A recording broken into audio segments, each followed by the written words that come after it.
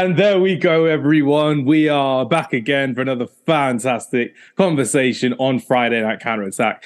And this week is another draft and another very special week with very special guests this weekend. It's going to be quite fun because it's a very different type of draft that we've got going on today. So introducing in the purple corner, I would say, it's Travis. So Travis, good to have you back on, my friend. Are you ready for another draft with another array of fantastic guests this week? Yeah, ready as always. It'll be a tough one today, some tough competition, but I'm feeling confident. Nah, it's good to hear. It's good to hear. I need to see you confident because I need to see how I will avenge myself from the last draft as well, respectively, which will be good fun. And we have someone who has the same namesake as the Bayern Munich midfielder. He has been amazing on our podcast this season and clearly a fan favorite as well, respectively, by the response we've had. But he's not a footballer, he's a football commentator. So welcoming Joshua Adu-Donker onto the podcast as well. So Joshua, it's good to have you back on, my friend. My pleasure. Why is it you're looking so confident today? Do you have the most amazing team possible, or are you just happy that, you know what, you reckon you can get one up on me in a draft this week? I've got a few gems, I have to be honest. I've got a few, yeah, I'm confident today. Nah, if I understand how it works. I've explained it all like 3-4 different times in different ways, so I'll do it all again on recording as well, so our listeners listen as well, which is great. And finally, we've got someone who has the same name as Matthew McConaughey, because it is all right to have Matthew from Back of the Net podcast back on again. Matthew, it's good to have you on, my friend. How are you doing this weekend? Are you ready for your first draft with us? Because last time we had you on, it may come out before or after this podcast, whenever it does, you were in a top 10 list with us as well, which is great fun and great controversy in that one as well. How are you feeling about this one, Matt, with a draft? I'm feeling good. Thanks for having me on again. And I'm like Joshua. It's like, if I've got it right, I'm ready.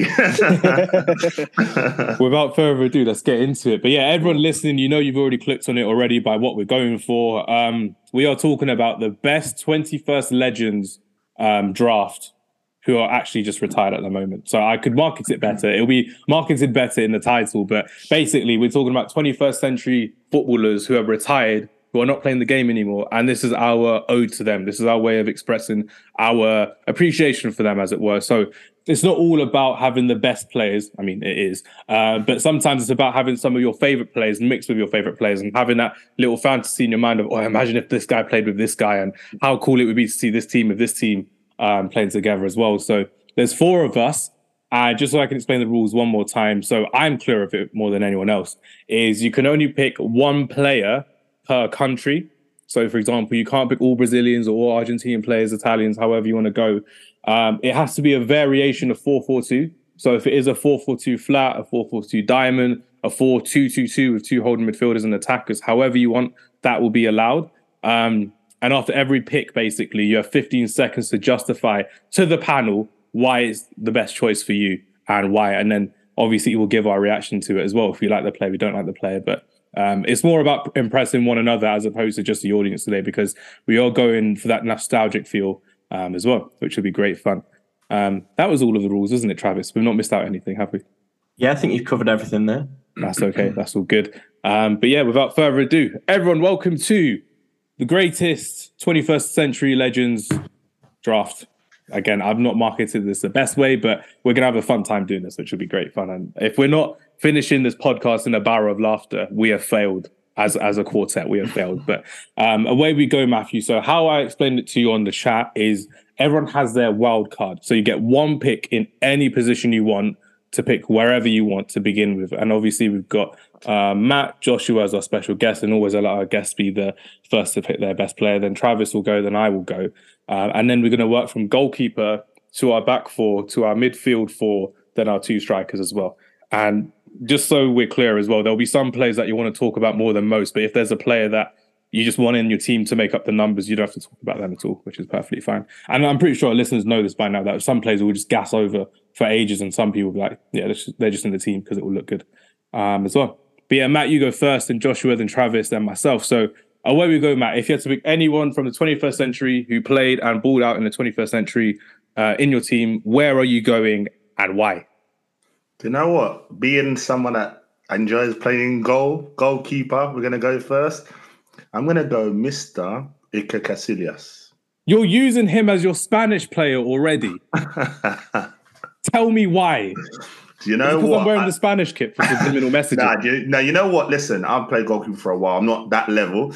But do you know, I just remember that Champions League final when Cesar got injured and he come in as this baby-faced guy. And I was like, Rambouillet is going to lose now. And he made several amazing saves. And no one really, expects his career to get to where it got to. And to do his one World Cup, Champions League is honestly absolutely phenomenal. And someone that I grew up idolizing. And when I used to play, I used to think I was him and try and pull off some save like him with my legs. Didn't work out the same way, but honestly, love the guy. Love Iker Casillas. Nah, nice chat there. I'm really happy going for Iker Casillas because that means I've got one more Spanish player to pick later on down the line. Joshua, are you happy with that pick? And who's your first wild card pick for your choice as well? Again, anywhere in the pitch.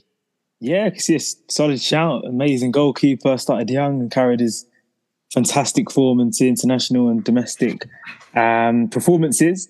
I'm going to go the other end. I'm going to start up front. Ooh.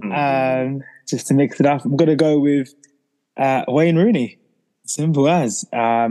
He's my favourite footballer of all time. Oh, for God's sake. And great start for Hamza. It's because I posted a reel about Wayne Rooney today. That's what Joshua saw. It's like, yeah, I'm going to get Hamza right where it hurts. I don't think I need to say much about Wayne Rooney, to be honest. I think Manchester United, a goal scorer, most goals away from home in the league as well, in the Premier League, in all comps. Only, I think, Aguero just broke his record for most goals for one club on Aguero's last appearance. But other than that, top goal scorer in Manchester derbies, scored everywhere, Anfield, Emirates, won the lot. What can you say? It's easy, really. It's Wayne Rooney. Simple. It's good to hear. And just before we move on to Travis, just name your favourite Wayne Rooney moment of all time. Go for it, Joshua. Oh, Milan at home in the Champions League. We beat them 3-2 in the semi-final. We lost the second leg, but that goal at the end, he just takes the ball away and he slams it past Dida. Near post as well. That's just classic Wayne Rooney. And Rooney, I think he scored twice that night. And Scholes only assisted Rooney once, and it was when he just chipped it above. Yeah, and then Rooney tapped it. Yeah, scooped it. And great night. Oh, the good times, man. The good times. That's like Travis to me at football. He just loves the scoop pass, but whenever we play, we're just balling out, which is crazy. Travis, let's hear it. Let's hear your wildcard pick for your choice of player. Let's hear it, Travis. I'm going to side with Matt a little bit here. I'm throwing it back to the other end of the pitch again with the goalkeeper. No. And I'm going for Petr Cech. I like your thinking. I really like your thinking. Really like your thinking. I'm thinking world-class goalkeeper. In my opinion, the best goalkeeper to have played in the Premier League. Ooh, and would not agree with that. I'm thinking to get a Czech Republic pick in there saves one of the stronger nations for a little bit later in the draft for me. So a bit of a tactical one, but I am a huge Czech fan anyway. So. Nicely done there. Petr Cech, one of the greatest goalkeepers in Premier League history and probably in world football history as well. Apart from that fact that unfortunately he ended up moving to Arsenal, which made no sense to me, respectively. But at Chelsea, he was phenomenal. There was that season where Chelsea only conceded 8 goals in the whole season in their first title win under Jose Mourinho. And Petr Cech was a big reason in that as well, respectively. And everyone remembers Petr Cech for having that unfortunate injury versus Reading and then wearing a rugby helmet all the time when he was playing the goal. So he was iconic, especially in that Champions League final, saving Arjen Robben's penalty in extra time at the Allianz Arena, which was insane. I do like your thinking though, Travis. I really like your thinking because you've gone for the smaller nation, but the better player. And you know what? I'm going to go down your road as well in that kind of thinking. And to get this guy away from all of you, Matt, I know you love this player, and I'm taking him away from you specifically. We're going to midfield. We're going to Manchester. Don't say it. We're going to the blue side of Manchester. Oh. We're going to the Ivory Coast. We're going to see Yaya Toure. He was this close to being my wild card, but I thought there's a couple of other brilliant Ivorians I could choose if I need to. Emmanuel Eboué will come close to you, Travis. Like, sure, you're going to have him as your right back, which would be great. But now, Matt, talk to me about Yaya Toure and how he potentially could go down as one of the greatest ever Premier League midfielders. Do you know what? I think he's just fantastic. I think, in the latter years at Barcelona, they started playing him centre-back. And I think when he came over to Man City, you know, I think there was a couple of fans, you know, think, oh, we're going to play him. And he just bossed that midfield. And I just never forget that season where he was just scoring bangers from out the box with ease. And for me, the best goal I saw, I was watching again the other day, was a Palace goal. Don't know if everyone remembers that, where when a black end just ran through everyone. And even when it deflected, just smashed it, left foot, top corner. And he was just unstoppable. He was just, for me, best midfielder in the Prem. I'm a big Vieira fan, being an Arsenal fan. But listen, Yaya counts. Oh, you're hinting for who you've got later on. You could be hinting. No, but listen, Yaya counts as an Arsenal player. He was there on trial, so it counts. You know what I mean? I mean, Kolo was there as well, but I think if you took both the brothers, it would have been a storm in North London for years to come, which would have been great. My favourite Yaya Toure goal was actually one that doesn't get hyped up enough. It was in the League Cup final against Sunderland, and it's a skill that not many strikers of the ball can actually do. Steven Gerrard did this really well, and so did Yaya Toure. When the ball came behind him, and first time he shot it into the opposite corner. This is normally in the edit, Travis, where we'll just put that video as like a GIF and people can see it, but I'll send it to you guys later. But it was such a caressing goal to see, the way he caressed the ball with power, with ferocity, and it went into the opposite corner. So Yaya Toure is my main man in midfield, and hopefully there'll be a couple more coming later on, which will be good fun indeed. Joshua, take us away. You've picked your first choice player and you've broken my heart already. So thanks for that. Appreciate it, my friend. Where are you going for your first choice goalkeeper and why? I'm gonna stick with the United players for now because I'm in my nostalgia bag. Don't do it. So I'm gonna go Van der Sar. For goodness sake, man. Traditionally, in the early 2000s, United struggled with replacing Peter Schmeichel, and he came in, brought the security, took us to a new level. Last time we lifted the European Cup, it was his save from Anelka, and a marvelous player internationally. And he was really solid for Fulham as well, not just what he did for Manchester United to get that move.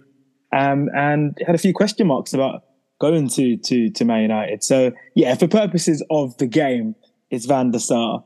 And I'm taking the Netherlands, which, helps you guys. There's a lot of, total football and all that. Don't do this to me, Joshua. You're going to have like an all-star Man United team with different... I'm not. I'm trying my hardest not to, but, needs must. If you pick a certain South Korean winger, I'll know you're going all Man United today. So I know who you've got if you're going for South Korea in this one, which ain't great as well. Travis, you've not picked a goalkeeper yet, so by all means, my friend, go ahead with your first choice goalkeeper. I have picked a goalkeeper. So you picked goalkeeper, Matt's picked goalkeeper. Oh, it's just me then. So I'm gonna have to go. I'm going Brazy on this one. I'm gonna have to go. I'm doing it for the sake of variety. So you can criticize me all you want, basically. But I am gonna have to go for. It's gonna pay me to do this, but it's for the reasons that I have to do this, I have to do it this way. It's really, really painful. I'm going to have to go to Italy and I'm going to have to pick Gianluigi Buffon.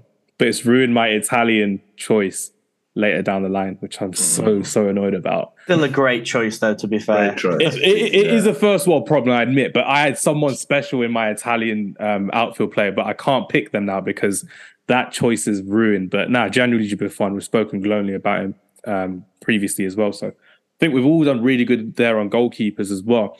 Matt, start us off with your right back. Where are you going on your first choice right back? I've gone for another one that I liked, Javier Zanetti.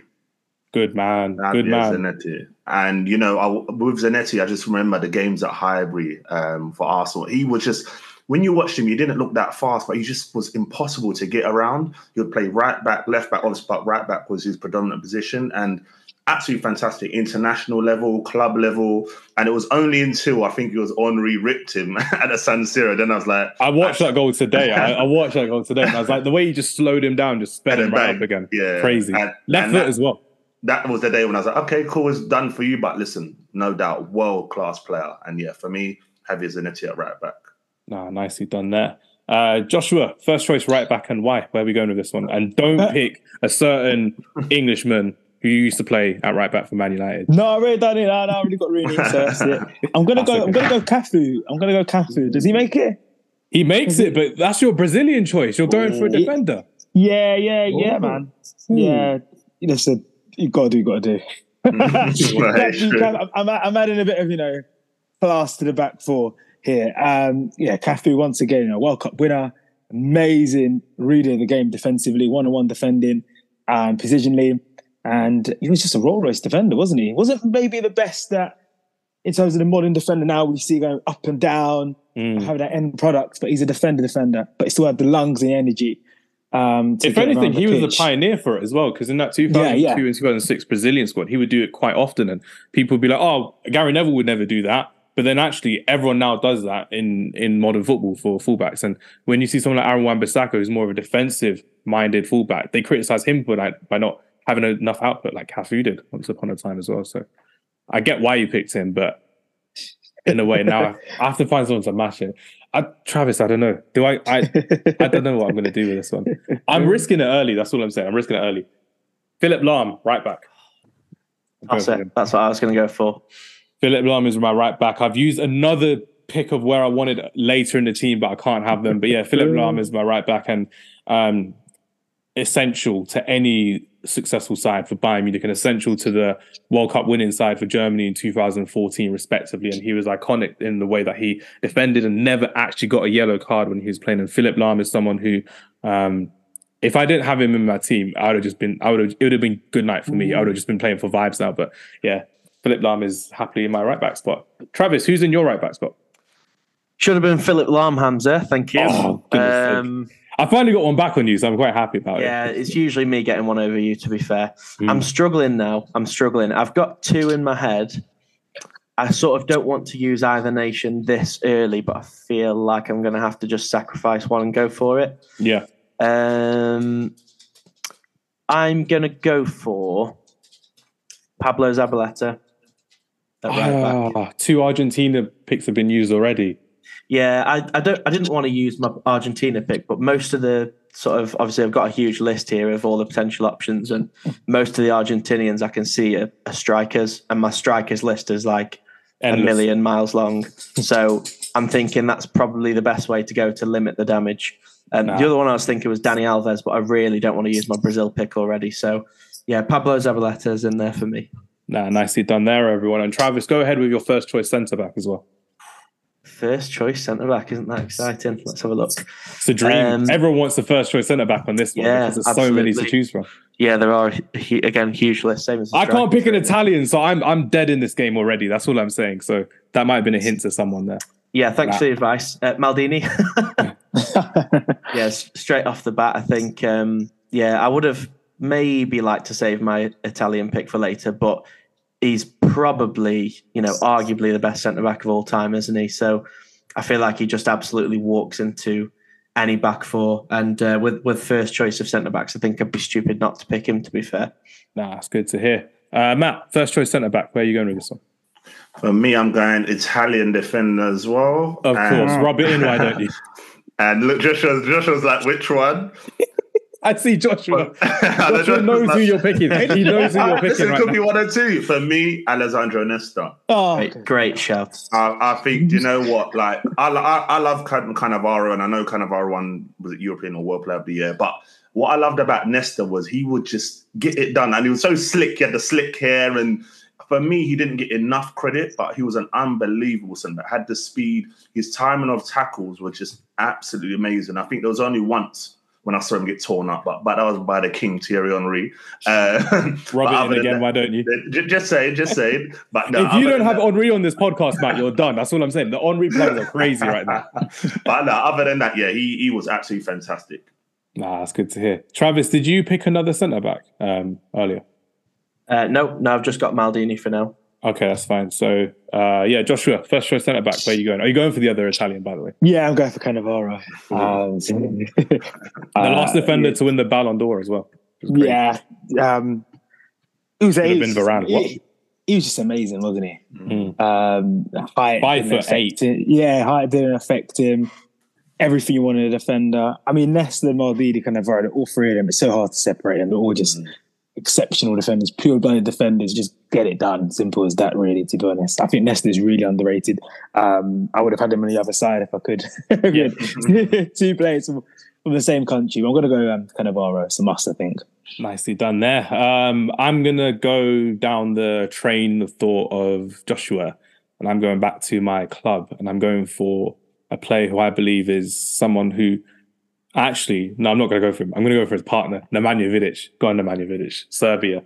I need to have you in there as well because not many Serbians will be making my team besides the world-class defender in Nemanja Vidic as well, which is great. So very happy with that one. And arguably, it could be said is one of the best top 5 centre-backs in Premier League history, but we'll leave that for another day. But I'm really happy I got Nemanja Vidic, which is really good. Go on, Joshua, because you missed out on Nesta, you can have your second choice centre-back. I'm going to go with Vincent Kompany. Good shout. Really good shout. Revolutionised. I wouldn't say revolutionised, but it was a big figure for Manchester City's dominance and was the last signing before the money came in. Yeah. Before the money came in. It was at Hamburg, if I'm correct. And he was just sensational. Brilliant. Aerially, dominant in both boxes. Fantastic leader as well. I'm unsure if Man City would have won so much without him. Eventually they would have, of course, in the endless amount of money they have. But in that era, they had that kind of uniqueness under his leadership. And you feared Manchester City under Mancini with Yaya Toure, with Kompany, with Silva. And it was a big deal with that. And I think he's the first modern day legend for City. Yeah, absolutely. I would say Kompany. His statue is quite jarring when you're seeing the way it's made and the way it looks outside the Etihad Stadium, which is quite crazy to see. But yeah, nice shout there, Joshua. Vincent Kompany. Matthew, who's completing your incredible looking back line so far as well? And then let me hear it, Matthew. Sorry. So I'm going to go with my second centre back. I'm going to go to the Manchester United. I'm not. Yeah, Mr. Rio Ferdinand. Listen, he for me. Again, see, I'm an Arsenal, but I'm a non-biased. But Rio, I just remember him being at Leeds performing well. He just went to United and just slotted in perfectly. And I think he was one of the first defenders who I really watched, bringing the ball out from the back, had the speed, got important goals. And whoever was beside him, they just formed like a great partnership at the back. And even for England, he took the form there as well. So, yeah, big player. Mr. Rio Ferdinand for me. I see you shaking your head. I mean, it would have been the dream to have Ferdinand and Vidic in there as well, but one of them would have been injured at the time of when my team would have been playing, which would have been crazy. But nicely done. Now I can't say anything bad about Rio Ferdinand at all. The first Premier League game I ever got to watch was Manchester United versus Swansea, which was Sir Alex Ferguson's last ever home game at Old Trafford. And guess who scored the winning goal for Manchester United? Rio Ferdinand. Sort of volley in like the 89th minute, which is crazy, and I'll never forget it. Stadium erupted, and probably the last great memory I've had of Manchester United before the downpour of turmoil and misery happened ever since then. But yeah, speaking of turmoil and misery, Travis, pour some more turmoil and misery onto my draft because you got second choice centre back.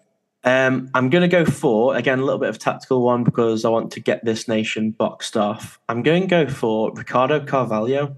Oh, thank God. Thank God. What did you think I was going to say? No, because there are Portuguese attacking players that I thought you would have gone for, but I'm glad you haven't. So yeah, again, I'm looking at the wealth of attacking options that I've got. And again, I just think there's perhaps better players I can use than Portuguese options up at the top of the pitch. So I'm saving a couple of big nations for that.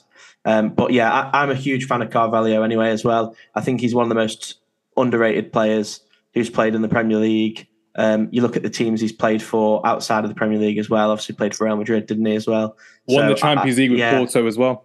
Exactly. I think he was just a great defender. I think he was a little bit ahead of his time as well. His ability on the ball for the time period. You didn't see too many centre-backs who were able to play out like he did. I know obviously we talked about Rio a minute ago, who was great at it. But I feel like Rio gets a lot of credit for being ahead of his time in that respect, and you don't really see it's people because say he's the same English. thing. It's because he's English. True. You see him on TV all the time. That's why. And he blows his own trumpet a lot, to be fair with him, which is crazy. But yeah, Ricardo Carvalho. I don't know how I can word this. Ricardo Carvalho is probably one of the best ever Chelsea defenders we've ever seen, and I think the fact that he's got that appreciation, love from outside of England and European football a lot goes to show how respected he is in the game as well, respectively, which is really good. My second choice centre back, I've got Vidic, and I'm going to go for an uncanny choice, but I know I have to go for this team, this country, I should say, because someone stole Vincent Kompany, which was my first choice. So nicely done there. I appreciate you very, very much. Yeah, first choice is gone. Second choice is obviously going with Rio Ferdinand. So again, thank you very much for that one. I do appreciate everyone stealing from me today. Rafael Marquez. Mexico. That's my bold choice. I did like watching him and Puyol in that early mid 2000s of Barcelona, and he was obviously part of that squad that won the Champions League for the first time pre the evolution of Lionel Messi as well. So Rafael Marquez, honorable mention. No, we'll save honorable mentions till later because it could mention countries, but I'll leave them until later, which would be very good. But yeah, Matthew, thoughts on Rafael Marquez as a defender? Did you get to watch most of his games? Did you think he was a good choice from me? Let me hear your thoughts on that. Do you know what? It's funny because it's a weird one. I used to, on Pro Evo, I used to make sure I always had him and it was Ed Milson. I used to have them as my base on the game. And I remember him, he used to have his little headband on. And even in the World Cup, I can't remember which one it was. One of us, he was their main player as well. And I think it was quality. I think, I used to put him in the same league, him, Mota, Ed Milson, the same type of players. But yeah, and it was quality. One of the few Mexicans I used to watch. Yeah, that's nicely done there as well. So Rafael Marquez and Nemanja Vidic make up my back line. And for my first choice left back, you know what? I'm going to risk it. Actually, it's not a risk when you're talking about Ashley Cole. I mean, come on. I'm going to have to go for Ashley Cole as my first choice left back. And it means I don't get to pick an England player, mostly because Wayne Rooney was stolen and ripped from me as well. Someone looked at our Google WikiLeaks earlier today, so thank you very much for that. But yeah, Ashley Cole is my first choice left back, one of the greatest left backs we've ever seen. Very happy with the choice. Joshua, first choice left back. Where are you going with this one? Patrice Evra. I'm going to use my French no way card now. Yeah. Of all the players you can use in France, and you're using Patrice Evra. Yeah. Just I'll let you guys have your Vieiras, your Henry's, your Petites, I'm going to go Evra because he had a fantastic career. He did. He would have been my first choice, actually. Yeah. I'm building a solid back four here. So you're risking it all on defenders when there's attackers and midfielders to do. So you got to build your team from the back onwards. And when you got Rooney up front, doesn't matter who's behind you in the midfield. Joshua's here for smoke today. I'm loving it, ladies and gentlemen. But yeah, great. Evra, class defender, adapted to the Premier League really well. Another player. He didn't win everything. He didn't win the FA Cup at United, but he won everything domestically. A bit disappointed internationally. In that period, the French stars weren't really performing. I remember South Africa being a horror show. They got the group, France. But as you mentioned earlier with Cafu, on the ball, going up and down touchline, other than getting ripped to shreds by Aaron Lennon in the League Cup final one year, his debut at Eastlands, which he was, dreadful when Man City beat United 2-0. Gallardo scored a couple goals that day. He hardly ever put a foot wrong. He was superb as a defender and attacking threat and a real leader. So yeah, he's in my team. Nicely done there. Travis, first choice left back. Well, your only choice now, I would say. Where are you going for your left back? Because Ashley Cole and Patrice Evra have been snatched from you. Where are you going with this one? I was saving this nation for later. I feel like I'm going to have to use Brazil, though, to have even a half decent left back now. Ooh. So I'm going to go for Roberto Carlos at left back. Has that just ruined Matt's chances of having the best back line in the game so far? I think from that reaction, it has done, which is crazy. Go on, Matt, talk to me about Roberto Carlos, because not only has he been stolen from you, Ashley Cole's been stolen from you, again, a former Arsenal player. So let me hear your thoughts on Roberto Carlos and what he meant to you growing up as well, as one of the best left backs in world football. Do you know what? Someone's a good player when you just mention, even though you talk about the position, it's the first player everyone thinks of. And, the goals he scored, like at Real Madrid, the passing, there was one goal, I remember, was it the Tour de France tournament they had that time against France, I think it was? The one where the ball went out the post and everyone tried to recreate it. And that's when someone's that big. Even though I'm right foot, they used to try it day in, day out. And no, he was absolutely crazy. Him and Cafu, they were what I knew as fullbacks. And, no matter what team you supported, you wanted your fullbacks to be exactly the same as them too. So, he was absolutely phenomenal. Had everything. Absolutely had everything. Nah, it's good to hear that. And complete the segment of defenders with your first choice left back and go for your straight first choice as your midfielder afterwards as well. So we'll go right to left if you're going for wingers. Yeah. But if you're going for a midfield quartet of centre mids, by all means, start with from defence to attack. So first choice left back, and then we'll go into your midfield. Do you know what? Everyone killed me with my left back here, but I've got one, and it's going to throw a lot of people off. But I like this guy at left back. Ian Hart. I know people see that. Yeah, a lot of people see it as weird, but for me, I loved him as a left back. He had great delivery. His free kicks were absolutely phenomenal. And there was I think that season when Leeds made the Champions League, was it semis? Semi-finals, yeah. Semi-finals, the defence with Ferdinand, I think they had Woodgate and Gary Kelly. he was pivotal to that team. And I just remember like watching, thinking, "Whoa, like, I want my club to sign this guy." I think we had Cole at the time, so we didn't. You were okay. You were okay. Yeah, we were all right. We were all right. But no, he was phenomenal. Like, I loved Ian Hart. And listen, I want to get in I don't want the normal teams. I want another nation, like the Irish guy. So yeah, Ian Hart for me. Could have gone for Guardado. Actually, no, he's still playing. So yeah, I played myself right there. So Gallardo is the other left back, I would say. But no, nicely done there. And obviously you got your first choice in midfield. So this is where you get to reveal to the listeners and to ourselves as well what type of 4-4-2 formation you're going for, Matt, and why. So I've gone for a 4-4-2 where my wingers, they can take on, if they need to cut in, they can cut in, do a little something. You know what I mean? Just inverted wingers, I like change the game if they need to, you know. But one of the wingers, everyone's gonna be like, yeah, I should have known. But so you're going to start from right to left. So you start with your right mid, and then we'll just go back to our normal routine, which is good. So my right midfielder, I'm going with Mr. Luis Figo. Yes, I've done it. Yes. You've ruined me. You've ruined me. You've absolutely ruined me with the way I set up my team. Yes, I've done it. Listen, do you know what? God, man. He was one of them where I used to look at him, not think he could do what he did. And, you know, the stick he took when he went from Barca to Real Madrid I remember thinking, how can anyone deal with that? But he didn't mind it. He literally didn't mind it. Even after watching the documentary, I was like, you actually had the, you know, or cojones, as they would say, to go and do what you did. Like, it's not, honestly. And then I remember the goal as well against, I think it was England, was it? In the Euros. Yeah. Smashed it top corner as well. Like, he absolutely quality player. So Luis Figo for me. Sorry to ruin you, Hamza. Sorry about that. It happens these days. It happens. Joshua, do you have any good memories on Luis Figo before you start off with your first choice midfielder, and why? We'll go for Luis Figo, then your midfield. So let's hear it, Joshua. Yeah, no real. I'm going to be a bit controversial.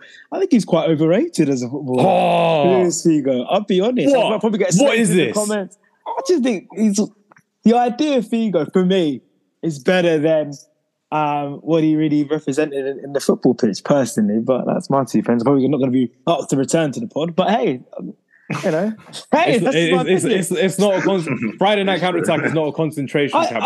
We're here to have opinions. It's great, but I just that one is because crazy. He made that move, you know, to Real Madrid. It just lived up to the legend of Figo. But the reality is, he failed internationally. Every Portuguese has failed internationally until 2016. He still had a fantastic team around him, though. Did he not in 2004? That's what I'm saying. It wasn't like should have won the home nations. Yeah, I get your point. With that. I just he's a fantastic player, but come on, levels. There's levels to it. You know? There's levels. I think Figo's anyways, which is funny because I need some help here. How you set up your 4-4-2, Joshua? Let's hear it. It's a flat 4-4-2. So 2 wingers and two centre midfielders. Okay.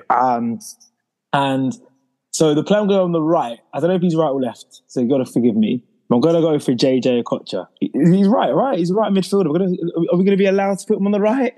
Let's see what the panel thinks, because he played a lot on the left for Nigeria and for Bolton. So okay. I'm going to go with JJ Okocha on the left. You can't pick lefts yet, so that pick is still out there as well. You have to start right to left, and now we know you want JJ Okocha, so someone can come in and steal him just for the sake of it, which is quite funny. So I told you we don't play games in Draft, Joshua. So another pick for your right, if you may. If you can. All right, mate. Unless Travis comes in clutch and says, actually, Hamza, you know what? He did play on the right. Let's got another player here. Matthew's gonna slate me because I just slated his pick. But I've already picked a Frenchman, haven't I? I'm gonna have to pass. I'll have to pass to come back to you guys. Yeah. Go on, Travis. First choice for your midfielder. We'll let Joshua think about it. Only love can hurt like this for Joshua is playing in his mind right now. That's all I'm saying. I'm just quickly in the background trying to research the primary positions that JJ Okocha played. And actually, I've looked on 2 different websites. One says he did, but not for Bolton and Nigeria, but he did for PSG. So as a consensus, do we allow that? But one said he didn't. According to the Transfer Market website, It says here his main position was attacking Joshua's midfield. sweating right now. Other positions, right winger. I say we give it him. As someone who's been shafted by this not being able to play players in different positions rule. That's the rule, and that's the law. I'm happy to allow it. To be honest, I'd happily give it to you. Thank you, Travis. Matthew, agree or disagree? What are we saying? No, I give him that. You know, even though he slated me, you know, I know. I'm the nice one here, so I'll be all right with that. I'll give it to him. No, that's Thank fine. you, guys. Thank I'll you. agree with the consensus. And Joshua, you have your right midfielder. You have JJ Okocha. Oh my days, Joshua, you're gonna have to talk to me about JJ Okocha. You've built him up as this amazing player, and he was an amazing player. But again, tell me what JJ Okocha brought to a football pitch and what he brought to football in the early 2000s and late 90s. Just so silky in regards to just the skill, the take-ons, going down to hit the byline, his build-up play. And it was a bit of a maverick from that side in the early, you know, you talk about the 4-4-2, right mid was simply David Beckham, you run, hit that ball, as soon as you hit the byline, well, at least 30 yards from the penalty area. But JJ Okocha just had that creativity from that area, whipping the ball in, good strike of the ball as well. I had a solid international career as well. So that's why I'm going to go JJ Okocha. And I needed to go to another nation as well. And you guys try to shaft him, man. He's a right mid. All I'm saying is you, you owe Travis a nice little present coming up soon as well, because he came in clutch there, Travis, to save you. And Travis, to do that as well, you were very, very kind there as well, which is great to see. And Travis, before we move on to your pick, why don't you tell everyone which player you got messed up with last time on our last draft and why? Mbappe. It was Mbappe. I was going for a front three of Mbappe on the right, Kane in the middle, sorry. And I can't remember who I was going to go for on the left. You had Leao. That was it. This is for a Champions League draft. Yeah. Which is out now on all streaming platforms, by the way. Other services are out there as well. But yeah, it's out now. Yeah, I was hoping for Kane in the middle, Leao on the left, Mbappe on the right, and it got vetoed. And I kind of see why, but I feel like he's the kind of player who you could put on the right wing and he'd do a good job still. 100%. Yeah. You just put him there on FIFA, Travis. That's all we know about. If I was on that pod, Travis, I would say yes. Yes. Yeah, see, I thought it was Matthew, okay. we've got an alliance forming here now. Joshua and Travis are forming an alliance. We'll rebuild it. Got to knock it down somehow. Travis, talk to us about your 4-4-2. How are you laying it out, and who's your first choice going from right to left or back to front, I should say? I'm going for a flat 4-4-2, similar to Joshua. And on the right-hand side, I think you've actually... Joshua definitely, but maybe Matt as well. I think you've both made a glaring omission here. And I'm going for Gareth Bale.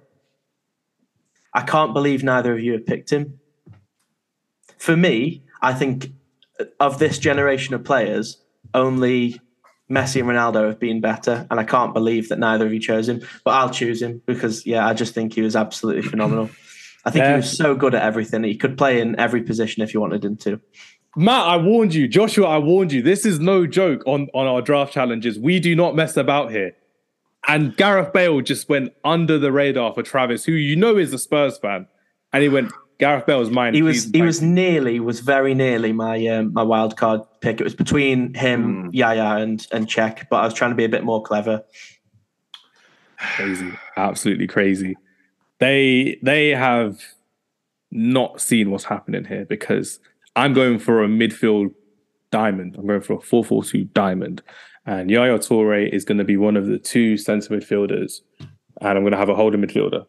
And if I'm going for a holding midfielder, I'm going to go for one of the greatest holding midfielders I've ever seen with my own two eyes, and someone who annoyingly gets violated kind of on social media nowadays as well, but he's actually one of the most fearsome men I've ever seen in world football.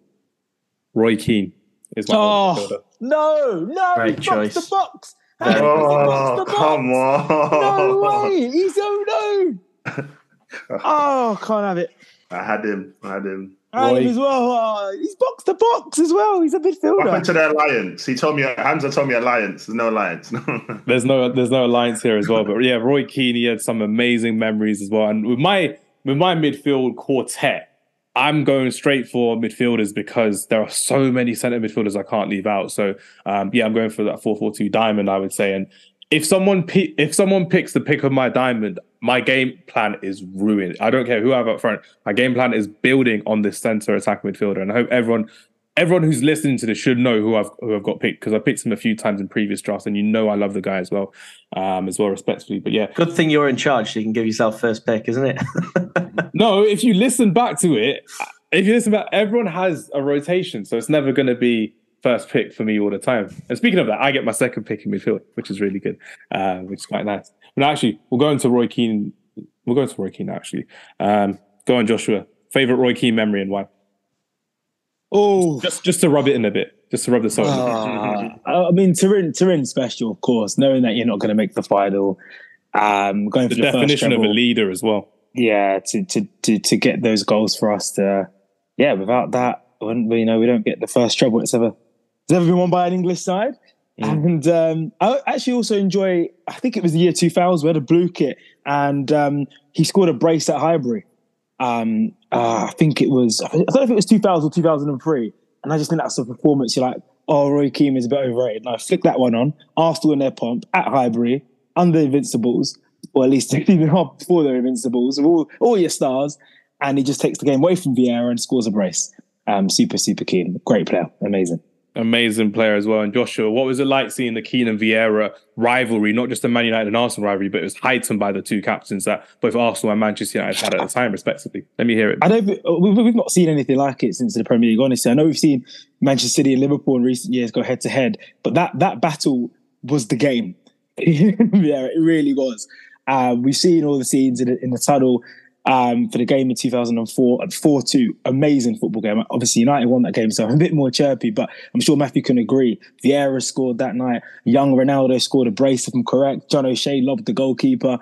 But also had their nights as well, in that rivalry. Vieira turned up in 98 with Vaultord, win the title at Old Trafford, which they famously sing about now at the moment. Good results when Beckham got his boot thrown at him. Arsenal won that day. People forget. And the FA Cup, it was a great rivalry, great wins at Highbury and Old Trafford. But in terms of Vieira and Keane, you don't see the like of it. I don't think, because they turn up in the big games too much. The top players that do know that, man, in my opinion. Go on, Matt. Match Joshua's energy right there with how he just went through the history of Arsenal v Man United. Let me hear your thoughts on Roy Keane and that rivalry with Patrick Vieira. Do you know what? I just remember, for me, it's the tunnel moment. Like, everyone just remembers that, you know what I mean? I just remember, like, Vieira's going and Gary, and you see everyone looking at the tunnel, like, what's going on? But them two, I think what I loved about that rival was, even though it was how it was, on the pitch, they drove their team, both of them. And Joshua has already alluded to it, that Juventus one, he grabbed that game by the scruff of the neck. And I saw him do it many a time, and he was one of them players that set the tone. Same as Vieira. You see Arsenal play a game, it's a bit quiet. Bang, after a tackle, he's telling everyone, get on with it. And yeah, honestly, absolutely fun. Even I'm a massive Vieira fan, I still love the way Roy Keane was. And them games are the ones where you make sure you're home on that Sunday, no matter what. And they used to build up on Sky Sports with a little intro music. And oh my God, let me make sure I watch that one. But yeah, honestly, fantastic player. Nicely done there as well. First choice centre midfield. You know what? Because of the mind games, Travis, first choice centre midfield. Let's hear it. Oh, I wasn't expecting to get first choice. You are the one that name drops. He's like, oh yeah, you can give yourself. I never give myself first choice unless it's randomised. Yeah, you are very fair with it. I'll give you that. To be fair, I'm gonna go for, again, perhaps a little bit left field, but trying to get a niche nation in there so I can save the better nations for my attacking players. I'm going for Luka Modric. You know he's not retired, right? He's still playing, isn't he? Oh God, no, I'm not going for Luka Modric. You missed his turn. You made a mistake. There. Oh, gutted. Yeah, right. So everyone gets their turn before Travis gets his next turn as well, which is great. So go ahead, Matthew. First choice, centre mid, and why? Oh, so I've got this. For me, I don't know if you, Clarence Seedorf. You're an idiot. Oh, I'm sorry. You can't do this to me. That was my Netherlands pick. That was the pick that I needed. I swear to God, I'm so sorry for that outburst, but that was the pick that I needed, Matthew. There are no friends in this game. There are no friends in this game. I swear. Do you remember, guys, when I said we'll rebuild the alliance, and he said there is no alliances in this game? There we go. I love the words of Joshua's pick. I love this game. Oh my days! You killed me. That was the pick I needed to complete that. Imagine that trio though. Seedorf, Yaya Toure, and Keane. No one's that would have been disgustingly good, to be fair. Oh, I blame you, Travis, for this as well. Why are you picking Luka Modric for a retired?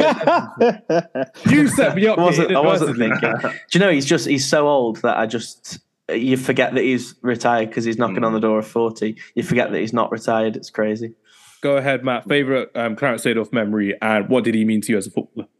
Do you know what? I think with Clarence Seedorf, he was the first one where what I looked like the robustness in midfield. And even as he got older, he kind of didn't lose a lot in his game. And that he was part of the AC Milan team as well, with Kaká, Pirlo, Ambrosini. And honestly, when Real Madrid goal, I can't forget that one. Champions League final. My God, like that goal was absolutely amazing. And even when you look at him now, I don't know if you guys saw a couple of months ago in their charity game, he was just bossing everyone again. Like, you know, he looks like he's like 25 again. But no, he was a phenomenal player. Strength was unbelievable. You could play him on the left, play him on the right, always put on a shift. And just to, you know, stop you, Hamza. So sorry about that. You better pick your second choice. I've got no other Dutch player now, thanks to you. I didn't have an alternative because Van der Sar was taken. Again, thank you, Joshua. And Clarence Seedorf is taken. Again, thank you, Matt. But like I said, this is a vibe we were always going for in drafts, and this is what we're going for in it as well. Joshua, go ahead. Your first choice centre midfielder. Where are you going with this one? I'm gonna need some clarification. I'm a bit worried about Travis there with Modric, right? Iniesta are they retired or not? They have to be retired. Iniesta doesn't play football anymore. He's retired, right? No, he still plays.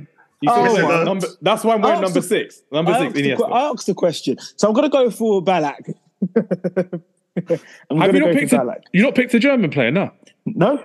I've got Van der Sar, Cafu, Cannavaro, Company, Evra, and JJ Kocher. So we are. Ooh, nice shout there. Ballack's a very good shout. Yeah. Who's and ours. So yeah, Ballack, great choice. Fantastic player, to be honest.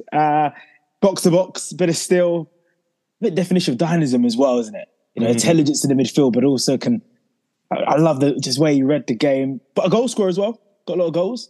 And I mean, that 2002 team, excellent in Brazil in terms of the Brazilian team that beat Germany. But you do think, what if you stayed on the pitch? What if for Ballack? What could have happened? I mean, they still probably lost the game, but it was such a big loss for such a nation like Germany. You always don't have a team building around one player. You kind of see how influential he was. So I'm going to go Ballack. Yeah, Travis, we spoke about this last season as well. Ballack was one of the most unluckiest players in 2002 because he missed the Champions League final against Real Madrid. He missed the World Cup final. He lost the Champions League final. He lost the Bundesliga on the last day to Bayern Munich as well, and he lost the World Cup final all in that same summer. So I think he lost the German Cup as well, didn't he? I think it was four competitions in one season that he was a finalist and lost. Yeah. He was the ultimate loser that time, Michael Ballack, and he probably won't like me for saying that, but those are the facts, unfortunately. Go on then. My choice now. You know what? I'm gonna have to throw him in. I'm gonna have to throw him in there because Clarence Seedorf is taken, but I wanted this player to take him away from Matt, but I can't go for him now because Matt's come for me, so I have to go back in a certain way. So partner Roy Keane and Yaya Toure in midfield. I'm gonna have to go for Zinedine Zidane, France. That is the way I get you all back because how did I try and even choose Modric when Zidane? How did Joshua pick Patrice Evra? How did Joshua pick Patrice Evra in this one? Joshua, I love you, but come on. No one picked him as a wild card as well. This is my misdirection that I had planned from the beginning, and I love it. It's great. But Clarence Seedorf would have made that the perfect quartet, and I'm happy with Zidane in this team as well. And now, before I move on to Travis, go on. Everyone share with me their favourite Zinedine Zidane moment because we talk about him all the time and we love him. Starting from Matt because he's heartbroken the most, then Joshua, then Travis, and then Travis can name his first choice centre mid after getting suspended for one game because of Luka Modric. Go ahead, Matthew. For me, it would be too easy to say just a goal because he scored spectacular goals. For me, I'd just say the France versus Brazil performance. That performance against Brazil in that World Cup. It was just like the goal that that's Predators. Like because they had Ronaldinho, it was like he was doing it by himself. You're like, do you know who you're playing against? And he was just taking the mick out of them. And yeah, for me, that whole performance was absolutely amazing, man. Excellent choice there. Joshua, favourite Zinedine Zidane moment? Oh, Hamdam's too special. What a goal. Absolutely crazy. Before Bell scored that against Liverpool in Kiev, that was the greatest final goal I've seen in my life in all competitions. Sensational. Because he did so well internationally. but he rised it for Juventus and Real Madrid. He brought it all the time, unlike Figo.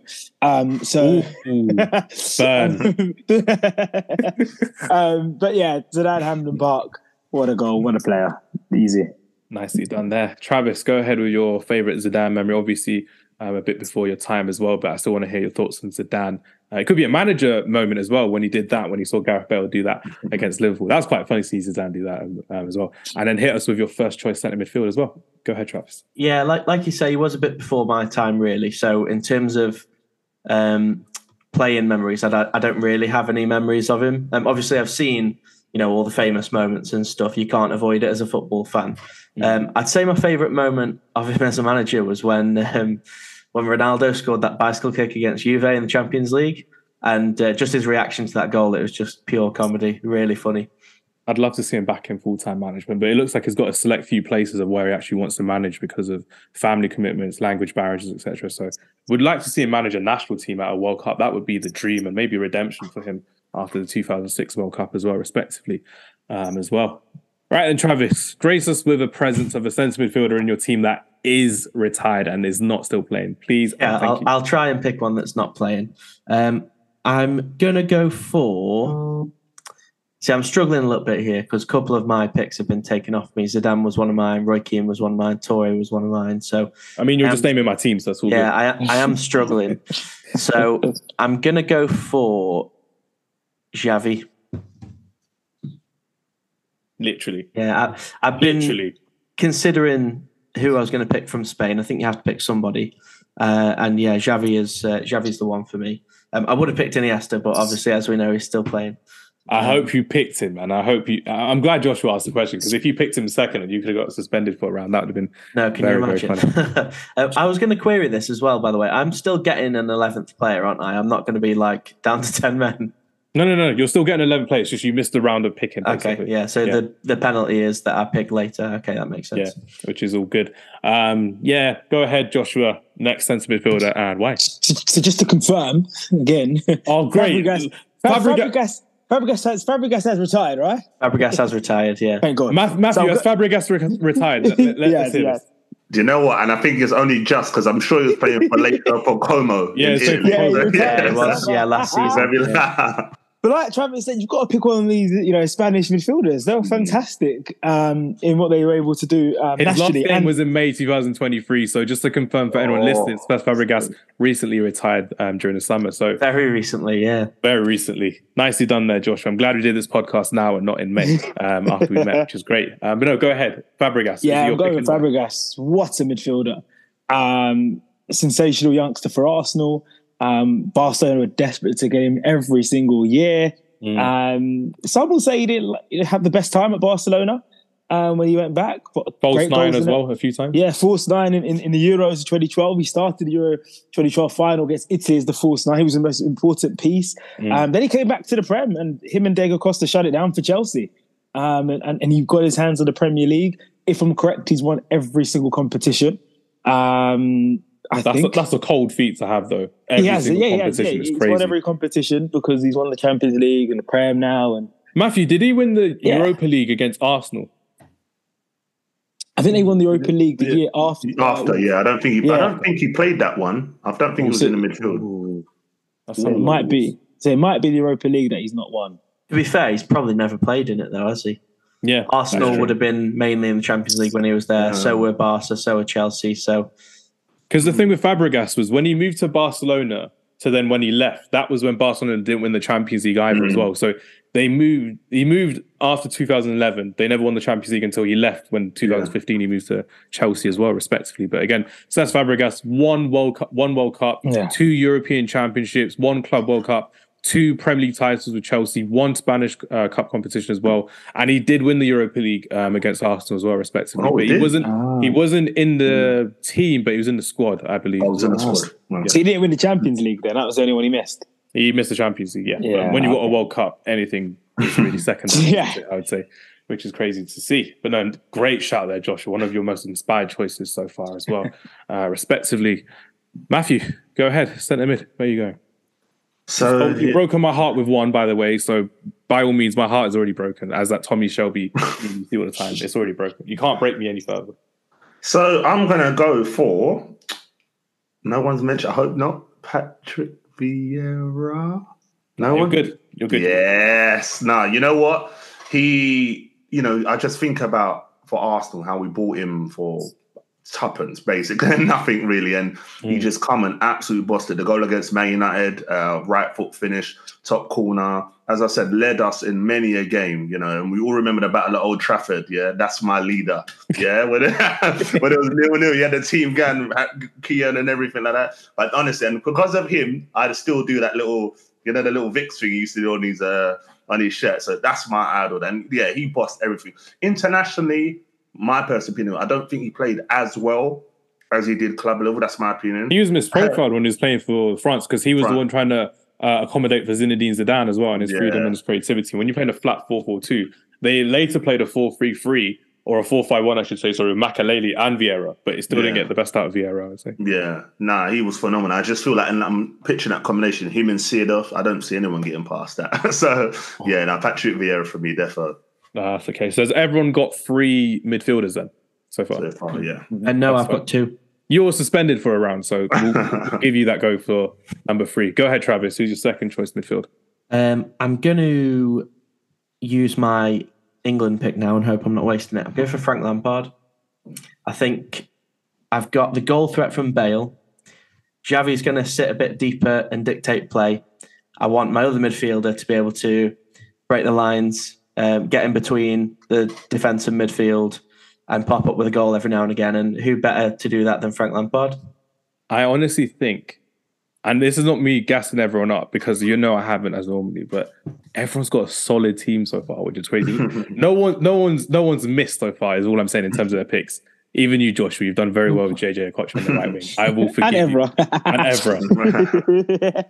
There's just one player I thought Matt was going to go for, but he hasn't gone because of a country. So I feel like he's played me or I played him too early. So I don't know how this is gone, which is crazy. Right then, everyone's on their 4th choice midfielder. So go ahead, Travis. 4th midfielder. I'm going to go for left winger. I'm going to go for Eden Hazard.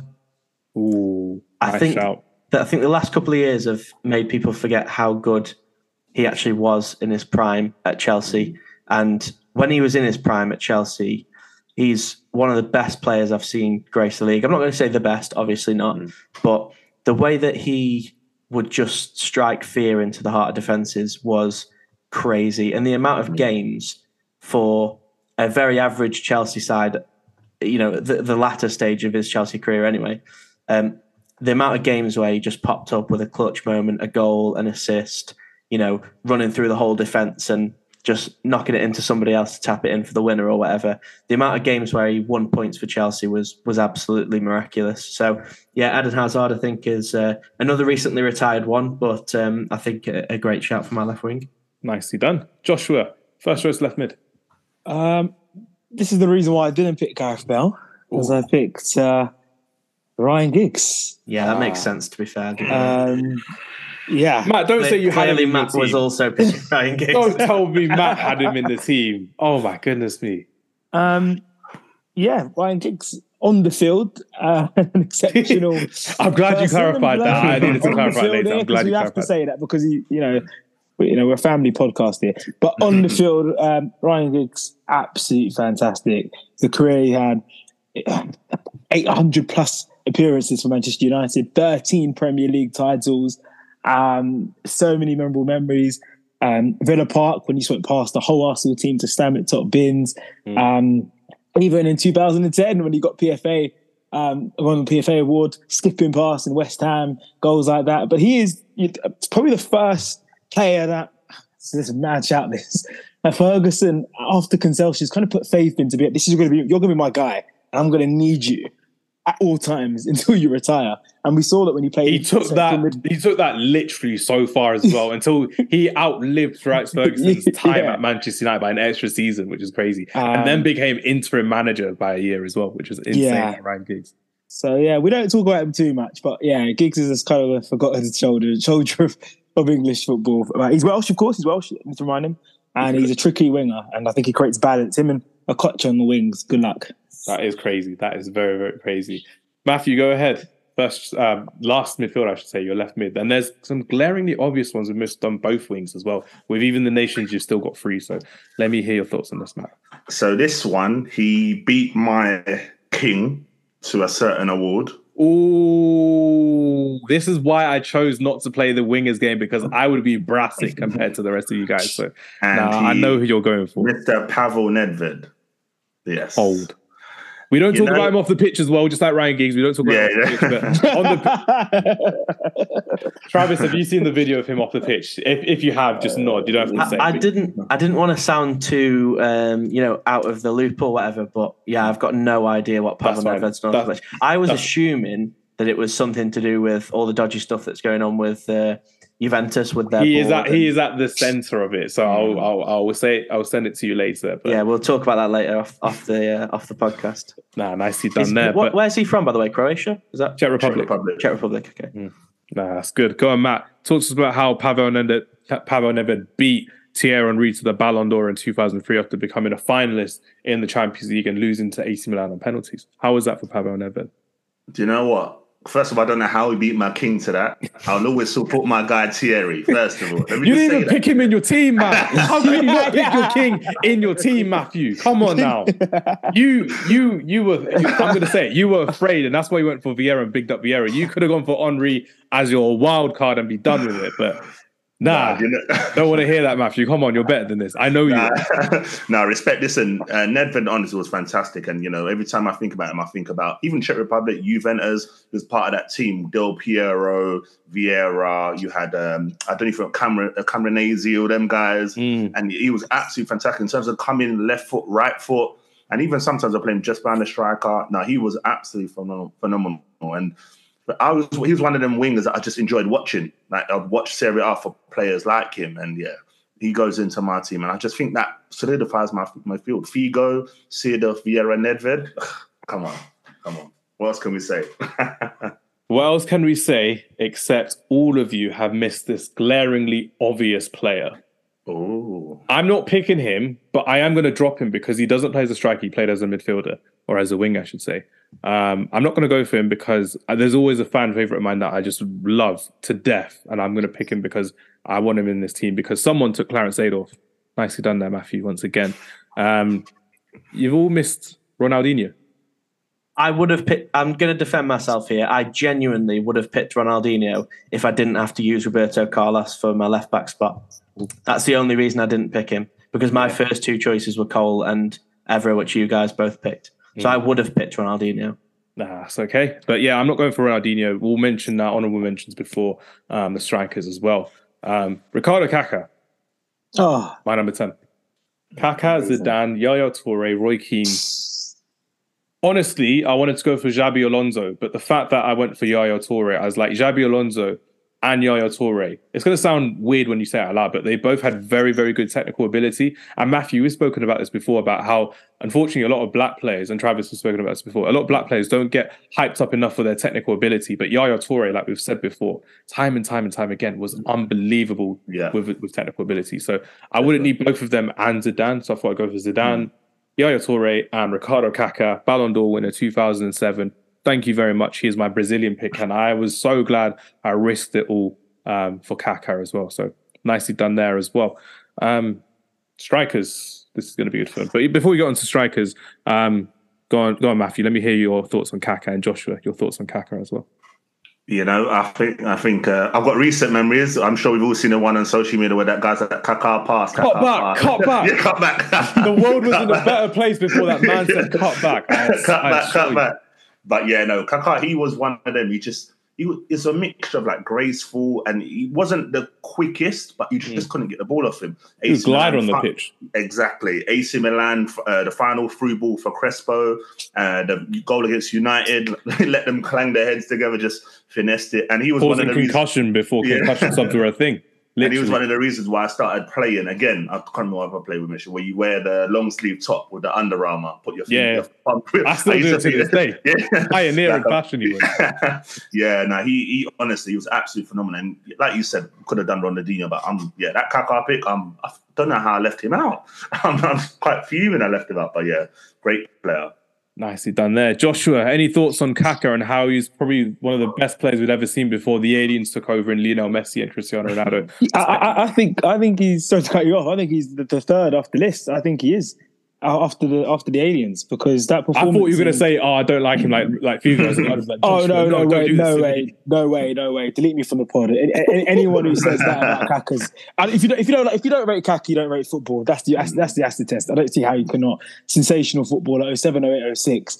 If it wasn't for Messi and Ronaldo, you'd be talking about him being one of the best to ever do it. Him and Ronaldinho are so good for that Brazilian side. But no, I love Kaká. I'm looking at my team thinking, what an idiot! Why have I got Kaká in my team? What is that? Cafu can go. I can sell Cafu. Anyone would buy Cafu off me, and I'll trade in Cafu. I'll trade in Kaká off Hamza. But no, I'll swap Cafu for Zabaleta, to be fair. No, thank you. No City players in my team. Oh no, that's nice. It's kind of like Travis said, that injuries really hampered the latter career of Eden Hazard, and Kaká was another player like that, because he was again a wonder kid who's played a lot early at Sao Paulo, Brazil, a World Cup winner with Brazil in 2002, mostly a bench player, but then at AC Milan, he was used all the time as like their focal trequartista, their number 10, who was supplying Rui Costa, Shevchenko, and Carlo Ancelotti.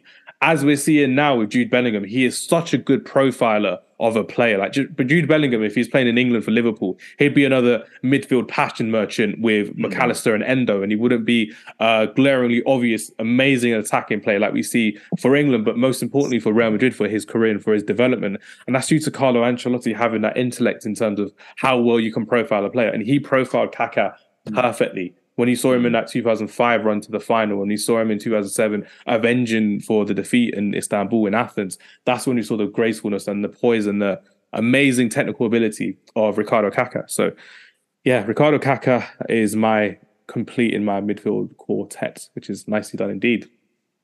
Right then, we're gonna do the order like this because everyone's got two strikers. No one picked a striker for their wild card, did they? I did. Rooney did, yeah. Rooney. So, Joshua, you're going last because you picked one, which is perfect. No, okay. You're going last, but then you get your second choice straight afterwards anyway, which is perfectly fine. So, Matthew, you've not been first in a while. So, Matthew, first choice for your striker, because I know you can't pick Thierry Henry, so I'm looking forward to this one. And it's funny because last time I checked, I didn't pick Brazil yet, have I? You haven't. Joshua just smiled as soon as I said it. Yeah, that's why you wear. That's why Josh that's was building up to this. To be fair, that's why you're wearing yellow. That's literally why you're wearing yellow. I know who you're picking with this one, because if you pick this player, this number, when you think of this number, you think of this player, and when you think of this player, you think you've already won the draft, and I think you may have won this one. So take it away, Matthew, with the player that you picked. I'm pretty sure I know who you picked and what made him so special in world football. Mr. R9, Mr. Richarlison's not retired yet, has he? Hey. I should have known that was coming. But you know what? I think for me, even though he's so good, like he's the best, probably my goal. I just think that where would he have got to without that knee injury? I'll always think it. Absolute phenomenal player. I'm talking from PSV to Barca to Inter as well. People don't actually know his prime was actually at Barcelona, but everyone remembers him for Real Madrid, which is crazy. Yeah, but even I think for PSV he scored 54 in 57. Barca was like 49 and 47 or 47, 49. He was just unbelievable. The things he would do, and for me, I just remember the goal against Lazio. I think when he gave the little and then gone round the keeper. Oh, absolutely phenomenal finish. And listen, icon, and even to this day, other players still look up to him. You know, Joshua looks down in the dumps, but it is what it is.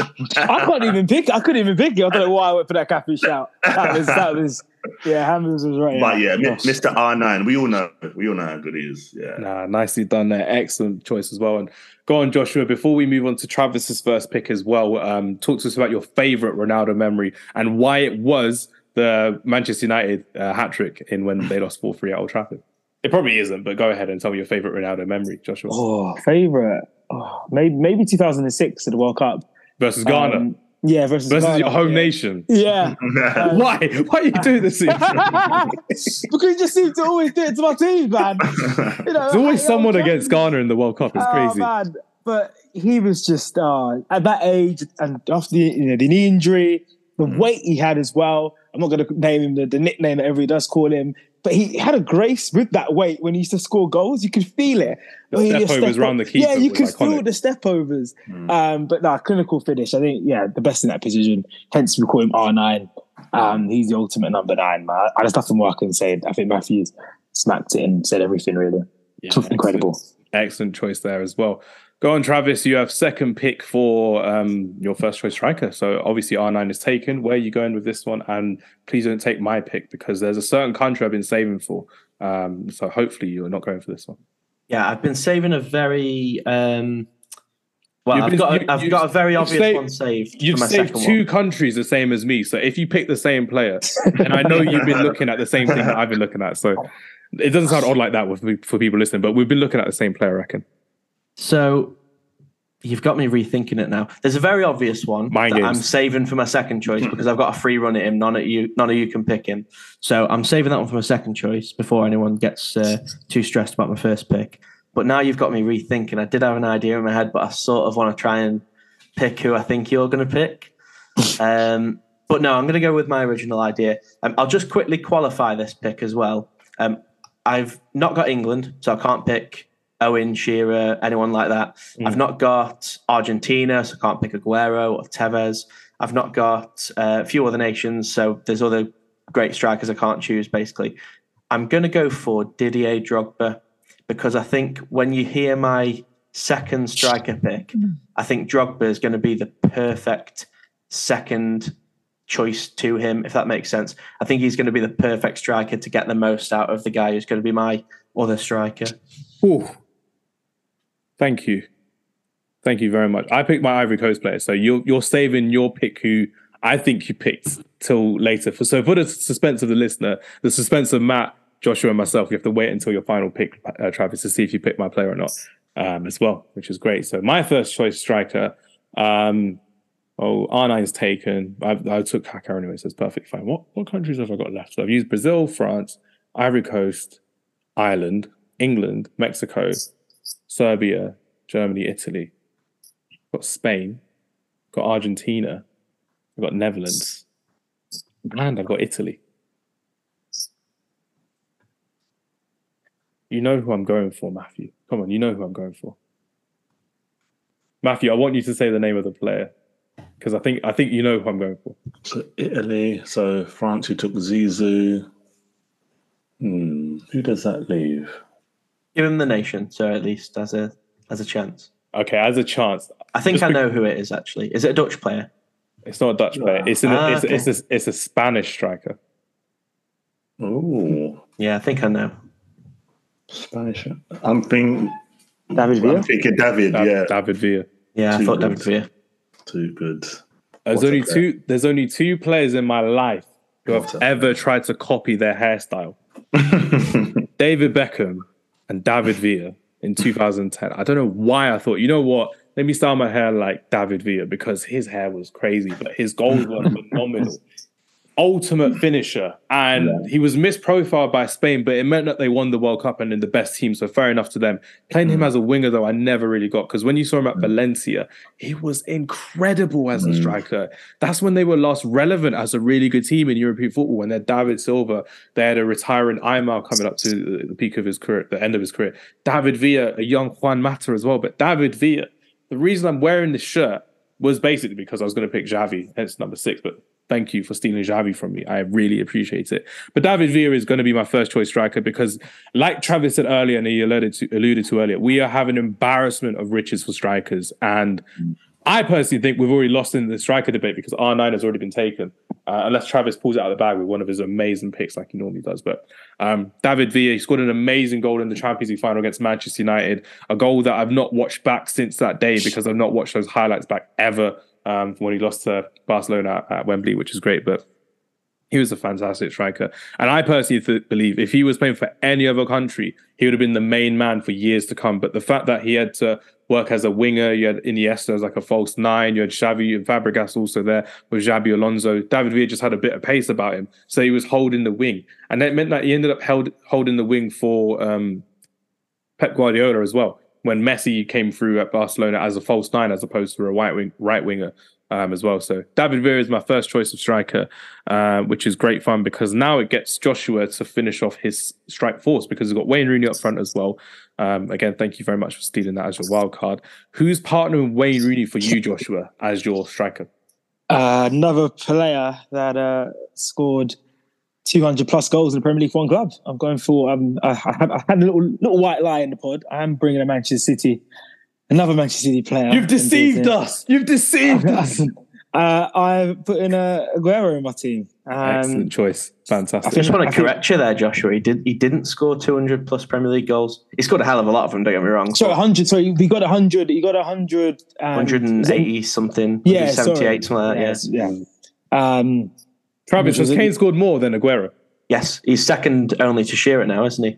That's how I know you know that. Nice Yeah. trivia. Nice bit of trivia there, Travis. Yeah. Go on, Joshua. What Aguero and Rooney? That could have happened in real life, if we actually spent on Michael Owen. Hey, you got to go in a Manchester derby, good true. memories. Good memories indeed. Yeah, Aguero, fantastic striker, movement, great finisher. I think him and Rooney would be excellent. Rooney drop a bit deeper. Fabregas will go ahead. Rooney. Oh, what a team I've built. Who needs Zidane? Who needs R9? We've got Aguero and Rooney up front. Oh my god! You did not just say that, Joshua. Come on now, this is crazy. I thought this was a Premier League only 21st century draft. I did until earlier today. To be fair, that's why that was never specified on any of the messages that I sent. It was never specified. We could do it as a part 2, and that would be very, very difficult, extremely difficult. Yeah, it will be good. It will be good part 2 for that one as well, which would be great. Travis, put me out my misery. Who's your second choice striker to partner Didier Drogba? I'm going for, of course, Matt's King, the greatest player to ever grace the Premier League, in my opinion. TT, going for Thierry Henry. Because you guys have all picked a French player, haven't you? So I thought I'll save him for last. Get my other favoured striker in there as well. Oh, you put that on record as well, Travis. That's crazy. But what on record? Sorry, Chelsea striker and an Arsenal striker in your all-time. Yeah. I mean, you from a can't. Spurs perspective as well. Yeah, you can't deny Henry, can you? It doesn't matter who you support or how fierce of a loyal Tottenham fan you are. You can't deny Henry was one of the greatest players to ever touch the league. And just quickly on Drogba as well. When I was a kid, he was like just such a special player to me. I always had a really soft spot for Drogba. When I was growing up, he was my favourite non-Tottenham player for a long time, up until Van Persie, funnily enough, who I started being able to enjoy when he joined Man United. But yeah, with Drogba, there was just no one else like him in the Prem. I thought he was just so strong, but also quick. Obviously, really good with his feet as well, and he could score a lot of goals. I just thought Drogba was the complete package, and I think for how much of a hard worker he was in that Chelsea team back in the day, I think he's going to be the perfect player to play next to Thierry Henry and just get the best out of him. Excellent choice there as well. Go on, Matthew, put me out of our misery because you've got one of the greatest strikers of all time in Ronaldo Nazario, R9. Who is going to be lucky enough to partner R9 in your 21st century legends team?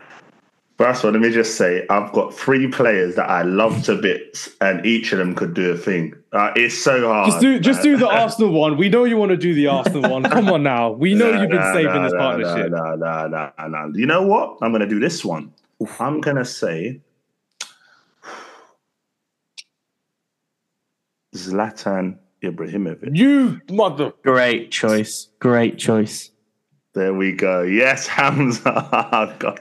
Listen, that's why I said how many times has Matt rattled Hamza in this? The alliance, apparently. I said to him, "Are we going to rebuild it?" He said, "There's no alliance in it." Okay, you've broken the foundations of an alliance that never really formed. But that was my partner for David Villa, man. Again, that'd have been a great partnership, Ibra and David Villa. That'd have been crazy. I'm broken. Yeah. We Can't have it- you can't have it Travis, all, MSR. Travis, we literally did a podcast on Scandinavian best ever players and we put Zlatan Ibrahimovic top, and he was in my team as well as my numero uno striker. So everyone knows now that I love Zlatan Ibrahimovic to bits. But why was Zlatan Ibrahimovic so mercurial for you, Matthew, that you had to pick him over the two other players that you had as your striker to partner R9? Do you know what? Many a player have this fake arrogance and they don't do it on the pitch. But this guy, whoever he played for, did it. Like Barcelona, he did his bit. Just and even some of the goals, like I look at the Sweden versus England goal. He had no right. Like no one thinks in that position to do a bicycle kick from that far. And I can't remember who else they played where he did like a scorpion kick or like the back heel. I can't remember who they played. It was France in the Euros. Against France. Yeah. Like, just it's mad. And you know, even now I watch him, like when he was at AC, he was still doing bits at like 39, 40, and I think unbelievable player. And he just got the best out of everyone around him. Again, you know, he went to Man United. I think the first season United won was it Carabao? League Cup, League Cup, won the League Cup. So, you know, and he had that mentality that you thought would take Man United to another level. But again, man, yeah, I don't want to listen to them type of players. But yeah, he was trying his thing and he's just done it everywhere he's gone. And also, the main bit is it broke Hamza. That's the main thing. Everyone, you know Matthew's going to be back on the podcast breaking me. So if you love this, go follow Matt on the Back of the Net podcast as well. Because we are not here to play games. Like I warned both Matthew and Joshua, they've come to town today and they have smashed out the park. Travis as well, but I'm a bit disappointed that he never picked his favourite ever player in Rafael van der Vaart in his team as well, because I think that would have been a bit too biased, wouldn't it? Really, with bias would have been picking Berbatov and Drogba up front. That would have been biased. Berbatov was on my list. Berbatov was like a last resort pick for me. If somehow I got to striker and I had to use all the good nations, I was like, I'll just have him in there as like a last resort just in case. But yeah, obviously I've not got to use him. If we had a fifth person, we'd have been scraping the other countries as well. Not in a bad way, but we'd definitely been looking at other teams as well, respectively, in other countries.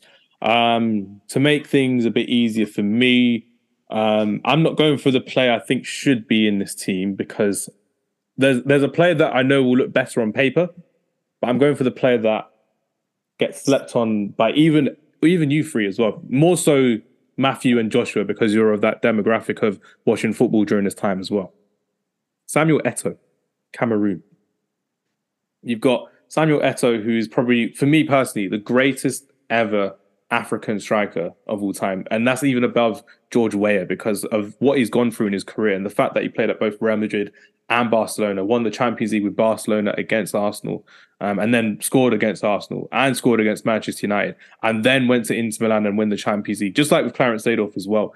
People sleep on a lot of players that shouldn't be slept on at all because they were outrageous in their teams when they were playing. Obviously, he had the autumn of his career, he went kind of to Chelsea, then to Russia, respectively, to other countries. But the prime of Samuel Eto'o is not to be missed at all. If anyone is listening to this podcast and you're listening to some of these strikers that we mentioned and you don't know who they are, do yourself a favor and research all of them because they're all teaching you something different about striking, about goal scoring. And now we're seeing an era of strikers when we're playing with just one striker up front. And the reason I insisted on 4-4-2 as a formation was because we got to talk glowingly about some of the most amazing strikers football has ever seen. And I think everyone here has smashed it with their teams, which is credit to everyone. And thank you very much for this podcast as well. Before we read out the teams, honorable mentions, it's a free-for-all. So were there any players that anyone wanted to mention, but they didn't? We'll go in order. So Matthew, Joshua, Travis, and then me. Any honourable mentions from yourself, Matthew?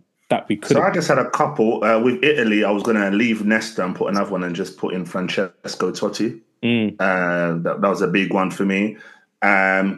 Goalkeeper-wise, I was going to put Oliver Kahn, for those that remember Mr. Oliver. And striker-wise, I was going to go Andrei Shevchenko.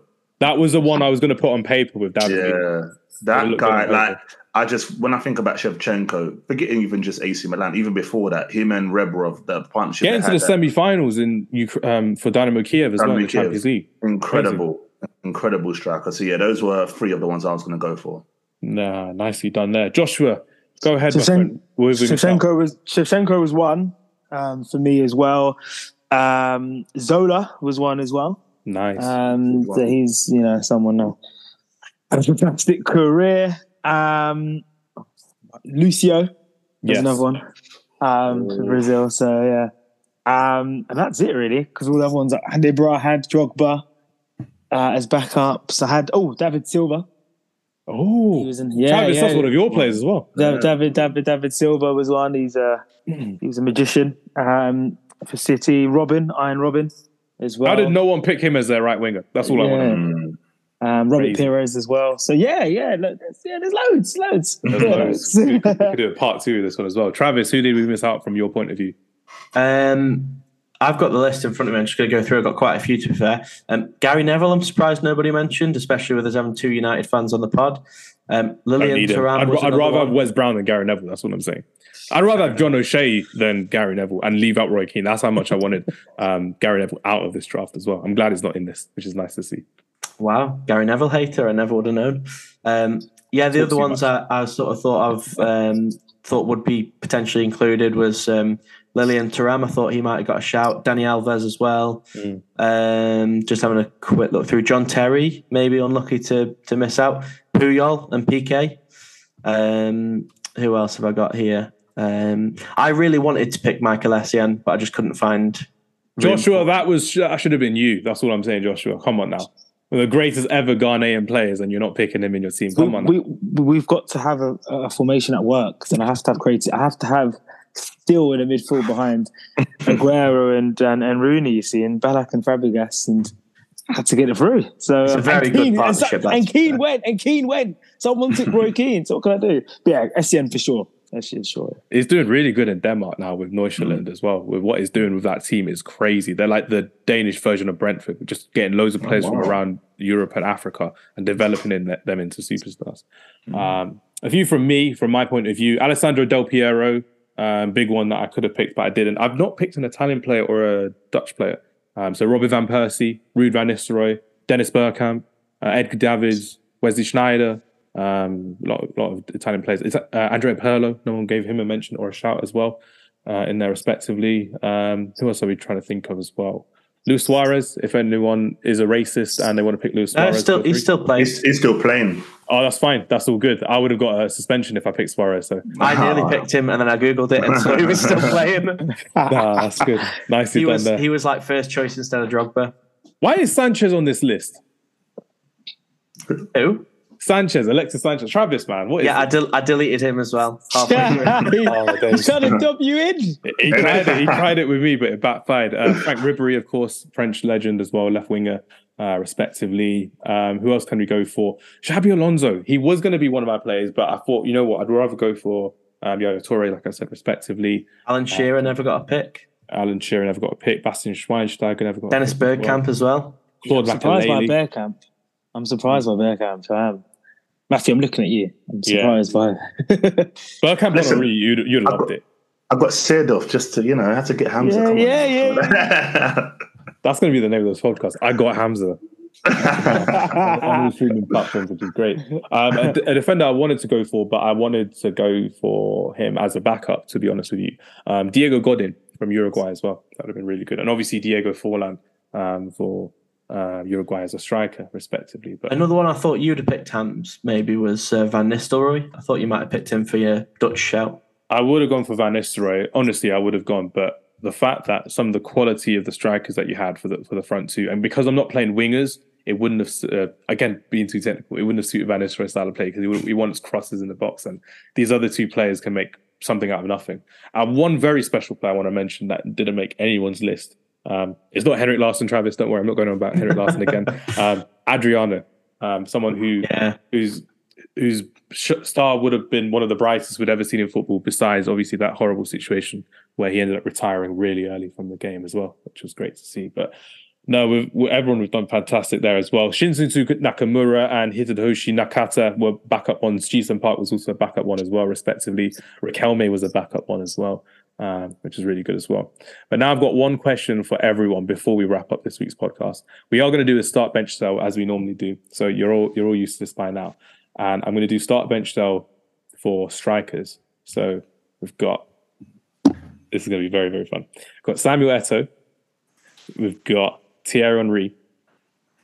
And who else do we have? Samuel Eto'o, Thierry Henry. Actually, it won't make sense. You know what? Let's do it centre backs. Alessandro Nesta Yeah, this is going to be much more fun. I can see the size already. Alessandro Nesta, Carlos Puyol, John Terry. Start, bench, stuff. Alessandro Nesta, John Terry, and Carlos Puyol. Go ahead, Matthew, take it away. So I would sell Puyol. Ooh. I would sell Puyol. He's got to do that. He put Nesta in his team. That's what I'm trying to stitch up Matt. I'm trying to stitch up Matt with this. No one picked Puyol as well, which is crazy. Nah, you know what? Terry. Terry. I would sell Puyol, but you know what? Again, Joshua, we talk about off the field, on the field. Yeah. On the field, John Terry on the field, he right foot, left foot, pivotal games would score for Chelsea. He was massive for them. And for me, probably England's best centre-back for me, above Rio. I think Rio's good, but I think Terry's a level above. But listen, Alessandro Nesta, he starts. Has to. Yeah. Has to start. So yeah, that's it for me. So start Nesta, bench Terry, sell Puyol. Ooh, Joshua, agree or disagree? What was that one again, Matthew? What heard was Nesta? Sorry. Matthew started Nesta. He benched Terry and sold Carlos Puyol. I agree with a bit. I agree with selling Puyol off the bat. Yeah, I'll sell him. I think he's a good defender. But he was all right. He was okay, for me. He was all right.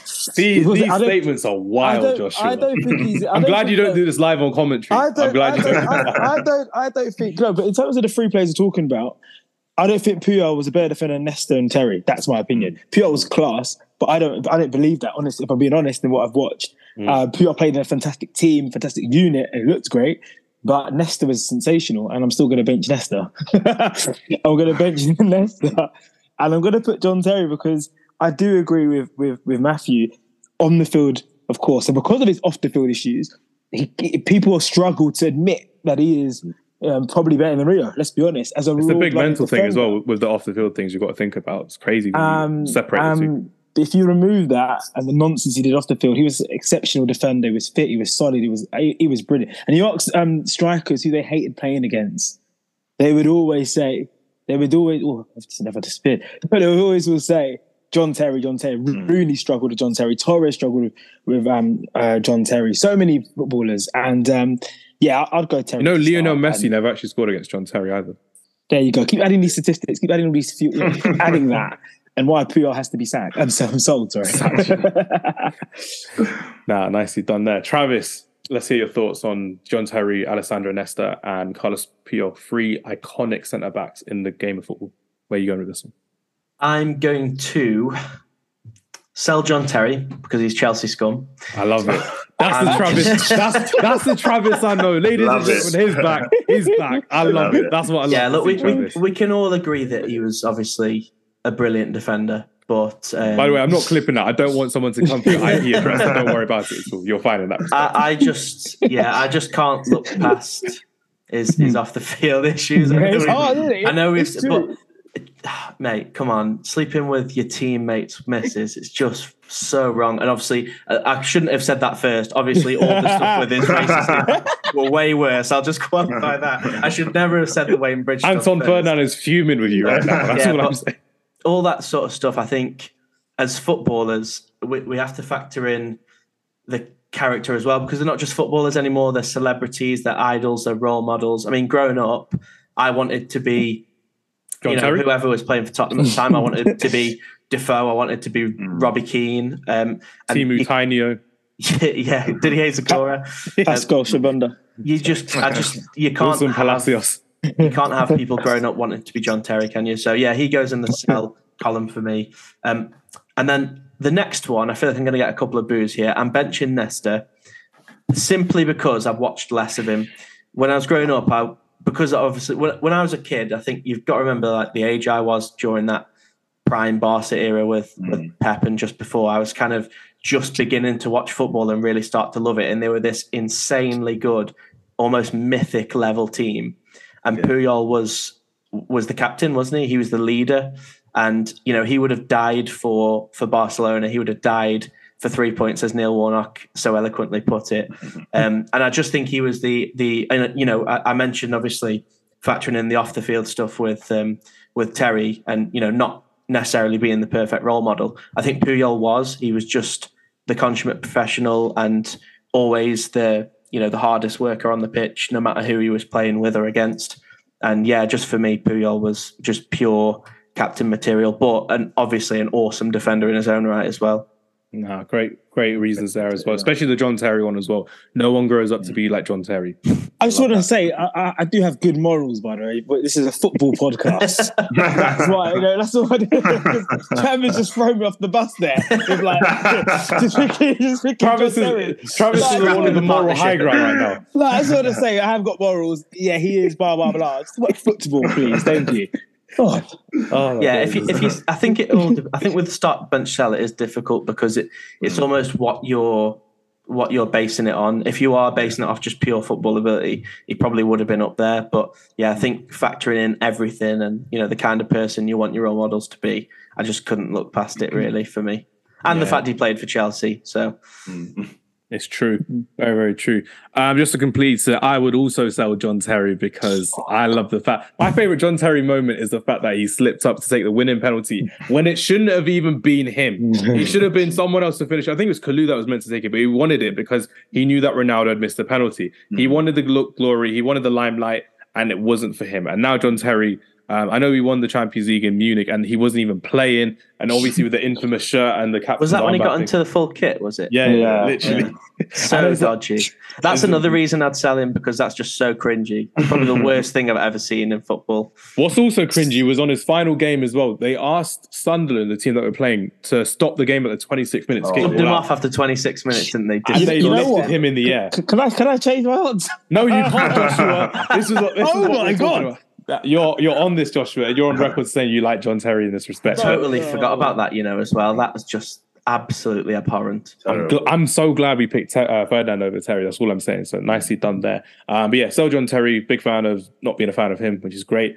I will happily sell Carlos Puyol because, as Travis said, when he was growing up, his kind of team to watch was Barcelona with Pep Guardiola, with the amazing super team that they had being run in that respect. But I think respectively for me, one of the super teams that I got to watch was AC Milan, 2003 running up to the final, winning on penalty shootouts. I'm pretty sure Nesta scored in that final 0-0 penalty shootout as well, respectively. So for him to do that was incredible. And the longevity he had, which was insane, because everyone talks about Maldini's longevity, but Nesta's longevity, them playing in 2013 against Lionel Messi and keeping him quiet at the Nou Camp. He kept prime Lionel Messi quiet, which goes to show Alessandro Nesta, even in his older age, was quite respectable and quite respected in terms of the fact that he is probably one of the greatest ever centre-backs we've ever seen. So I'll happily start Nesta because he was one of those players in the super team when everyone would just forget because we talk about Kaká, Seedorf, Crespo, Shevchenko, etc. But Alessandro Nesta was a guy.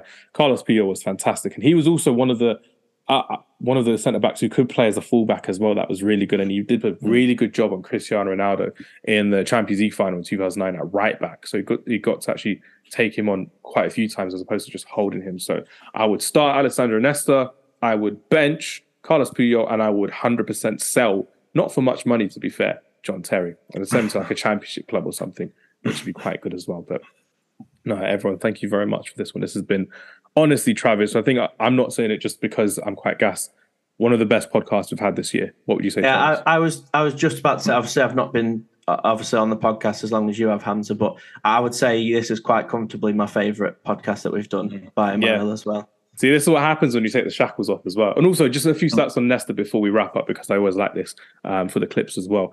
1 World Cup, 2 Champions Leagues, 1 Club World Cup, 3 times Italian champions, and 1 time with Lazio as well, which is amazing to see.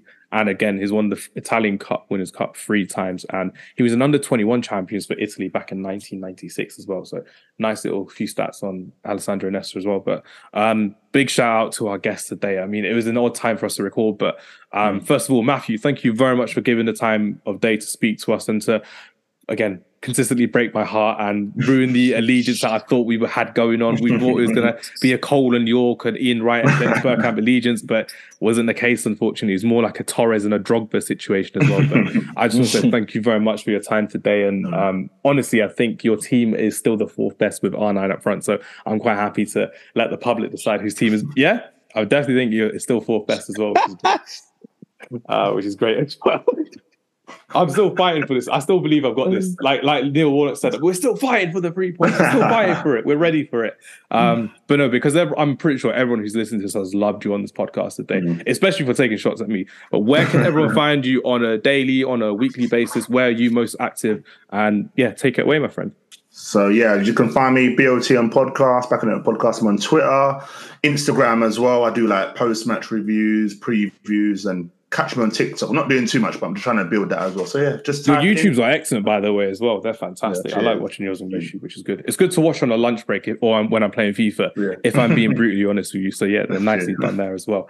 And before we wrap up to Joshua, who's your favorite player in your team and why? Your favorite, not the best, but your favorite.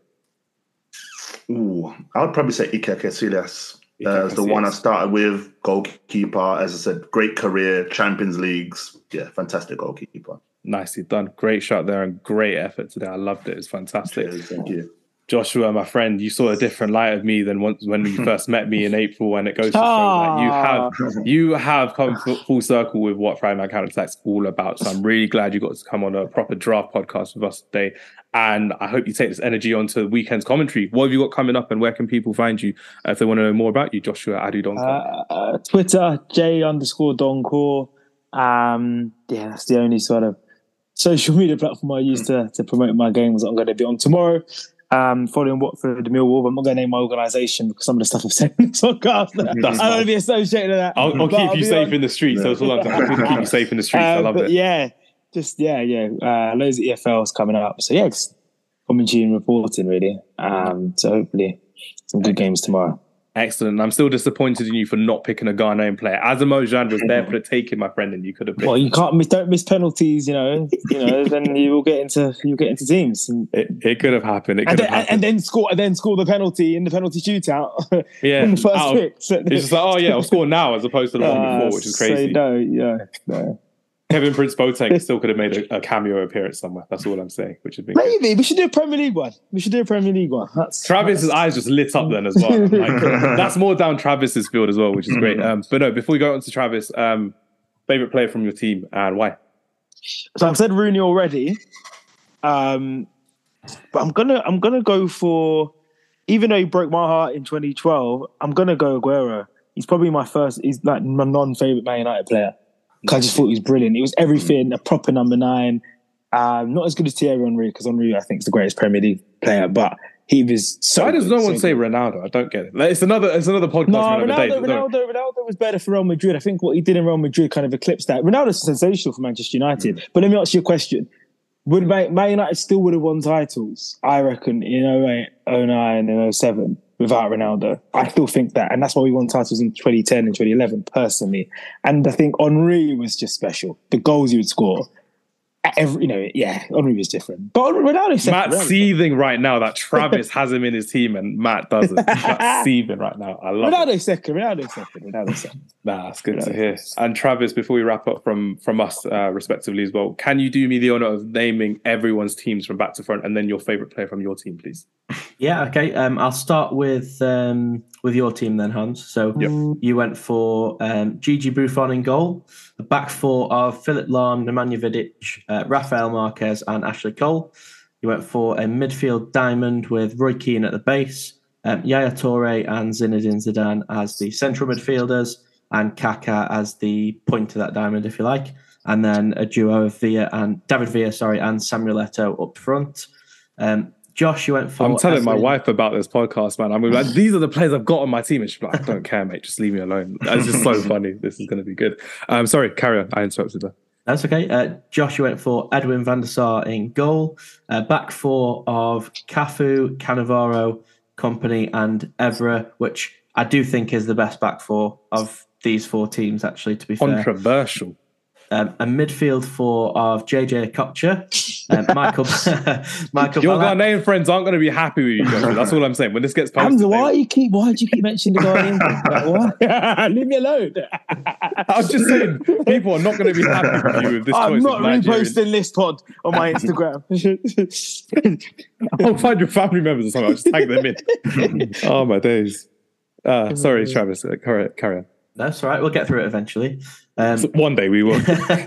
Completing the midfield, then you had Cesc Fabregas and Ryan Giggs on the And left. Ballack. Yeah, but sorry, I did mention Ballack before. Yeah, I think it just got covered up by the laughing. And then you had Rooney and Aguero up front. Matt, you went for Iker Casillas in goal. Back four of Javier Zanetti, Alessandro Nesta, Rio Ferdinand, and Ian Hart. And then across your midfield, you had Luis Figo, Clarence Seedorf, Patrick Vieira, and Pavel Nedved. And then up front, Zlatan Ibrahimovic and the one and only R9. How can you have a team with R9 and Ian Hart in the same team? Listen, Ian Hart's delivery, bang, finds Ibrahimovic, flicks it on. There are some big nations. So basically, what we're saying is Matt's got the likes of Figo, Seedorf, Vieira, R9 in his team, and he's going to be playing Route 1, basically. Yeah. He's going to knock it into Ian Hart, let him pump it long into Zlatan. Mix it up. He's going to basically turn Zlatan and R9 into Jermaine Defoe and Peter Crouch's team.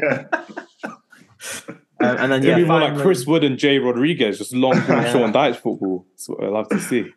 Then finally my team, Petr Cech in goal, Pablo Zabaleta, Ricardo Carvalho, Paolo Maldini, and Roberto Carlos making up the back four. A midfield consisting of Gareth Bale, Xavi Hernandez, Frank Lampard, and Eden Hazard. And then a strike force of Didier Drogba and Thierry Henry. Excellent.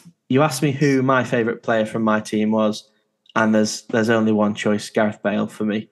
I thought you were going to say Henry just to mess with Matt there as well. I thought you were going to say it just for the sake of it. No, I'm going for Bale for, that special place that he holds in my heart. Yeah. You could have had Bale and Modric, but we did this podcast a year or two too early. Can we do it again in a couple of years and we'll go from there?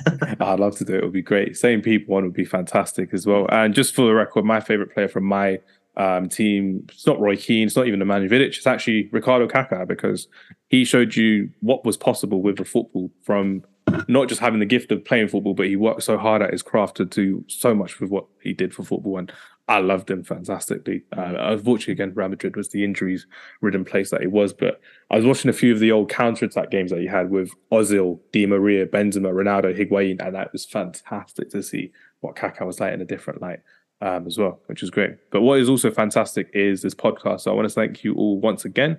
Enjoy your weekend. Take care of everyone, and we will see you next time. Thank you and goodbye. Cheers.